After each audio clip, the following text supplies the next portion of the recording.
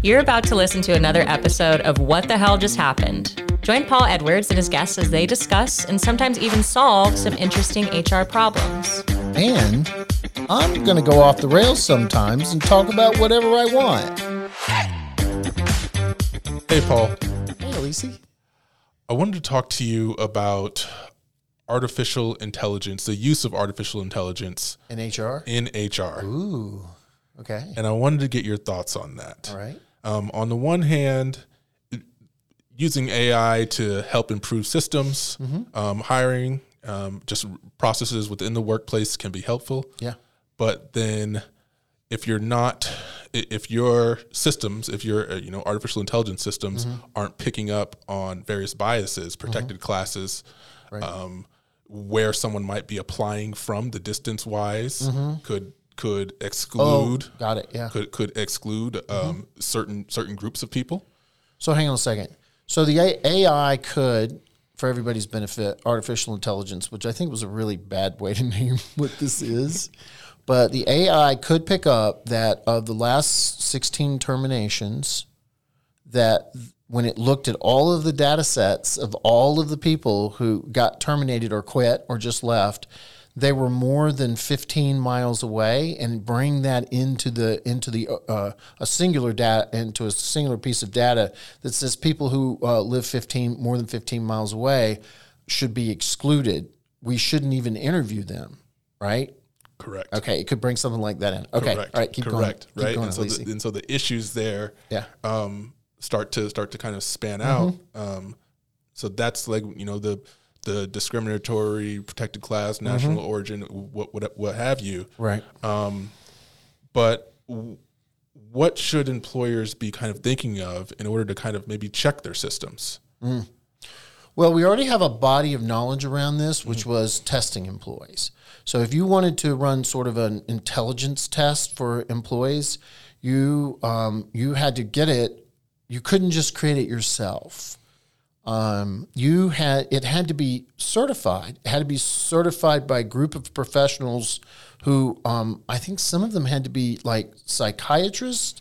And then the test itself and the questions itself had to be examined and kind of cleared by a third party to say that these are not creating bias within your workplace. And so we already have the body of knowledge for saying that when you bring a piece of data in, a piece of knowledge in, a piece of understanding in, that you need to make sure that it's not applied in a way which would, like you said, adversely impact, a specific group of people. Yeah. Because employers might do hiring via video. Right. And we used to say, don't do that. And don't you say not Don't do ask that. for pictures. That was always the question. So here's a piece of AI, okay? It is a piece of intelligence that you were asking for, which was, what does this person look like?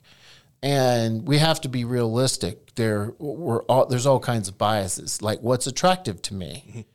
What is the color of the person's skin? All these things that we could gain from looking at the photograph. So we would therefore say in the beginning phase, you cannot be accused of using those factors to weed out people because you don't know them. So when a resume comes in, if you don't know the nationality of the person, you don't know their race, you don't know how far away they live. You actually have their address. I guess you could check, but anyway, you can't use what you don't have.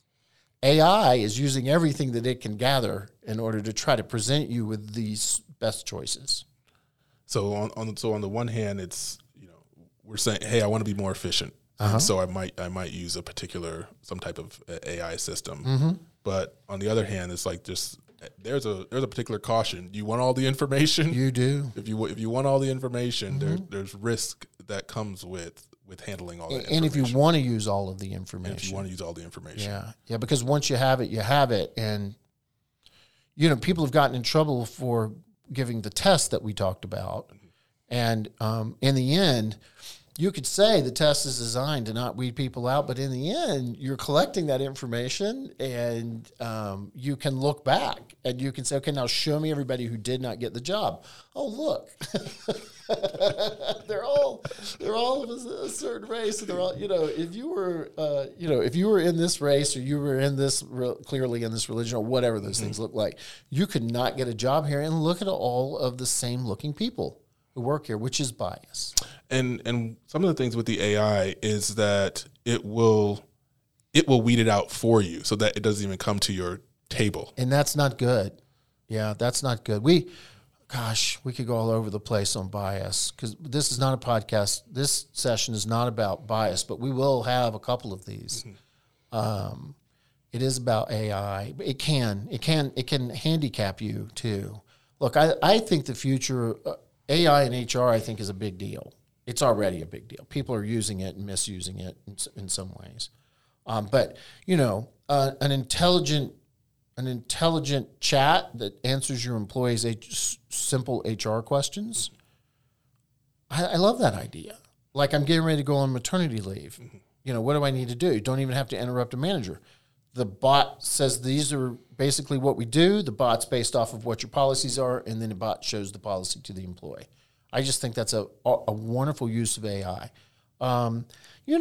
Predictive AI, using predictive measures internally, maybe even good AI that is polling your employees and trying to figure out, who's happy and who's sad, and why.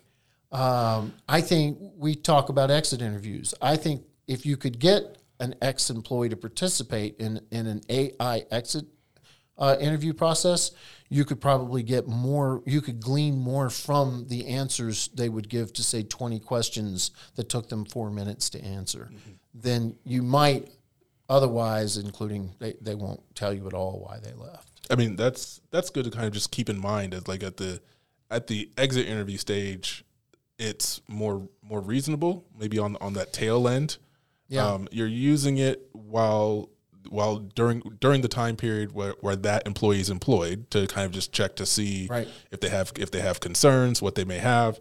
On the front end, it sounds like it could be a little bit more riskier on that end. On the front end, I think it can be, especially when you're using it in interviewing and using it to filter for who you're going to interview. I don't believe that AI has it figured out at all.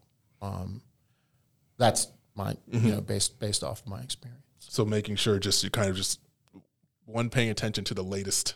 Disparate impact. I've been searching for that since we started. I've been trying to get that terminology to come up. So when you have a test or an AI that knocks people out, and you look back and you say, oh, look, this was the impact it had on everyone, even though you didn't think it was, that's identifying a disparate impact that it's having on Right, yep. No intent, but the overall, the overall kind of conclusion of it, that impact. I think AI is the way to go. I know larger businesses are using it.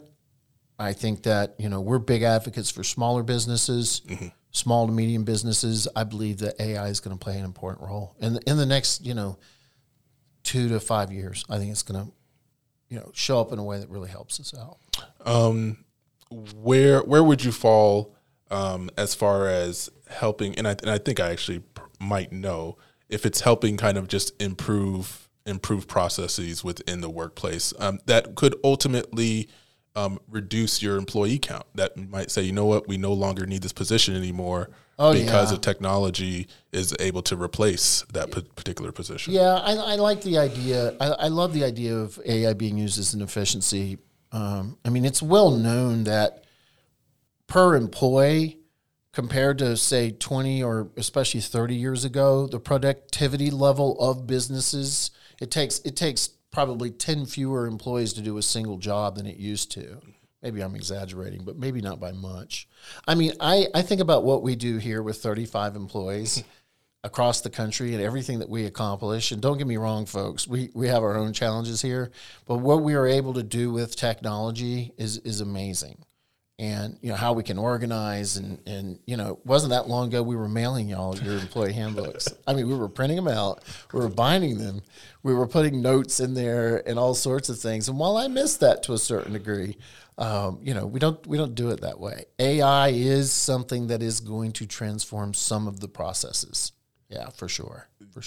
You just made me have flashbacks with the. You were here when we did that, with right? The handbooks. The leather-bound handbooks. Leather-bound handbooks. They were awesome. Yeah. They were awesome. So that's great. All right. Anything else? Anything else on AI? Nope. No? That was it. Okay. All right, everybody. That was What the Hell Just Happened in HR. Not yet, but AI's coming. Thanks for joining us for this week's episode of What the Hell Just Happened. Do Paul a favor and share this with your network. If you have an HR issue or a question you'd like us to discuss on the show, send it to podcast@wthjusthappened.com. For more HR advice and insights from Paul and his team of experts, you can also join the private Facebook group, HR Basecamp, or visit hrbasecamp.com. Make sure you tune in next week, and remember, better workplaces make better lives.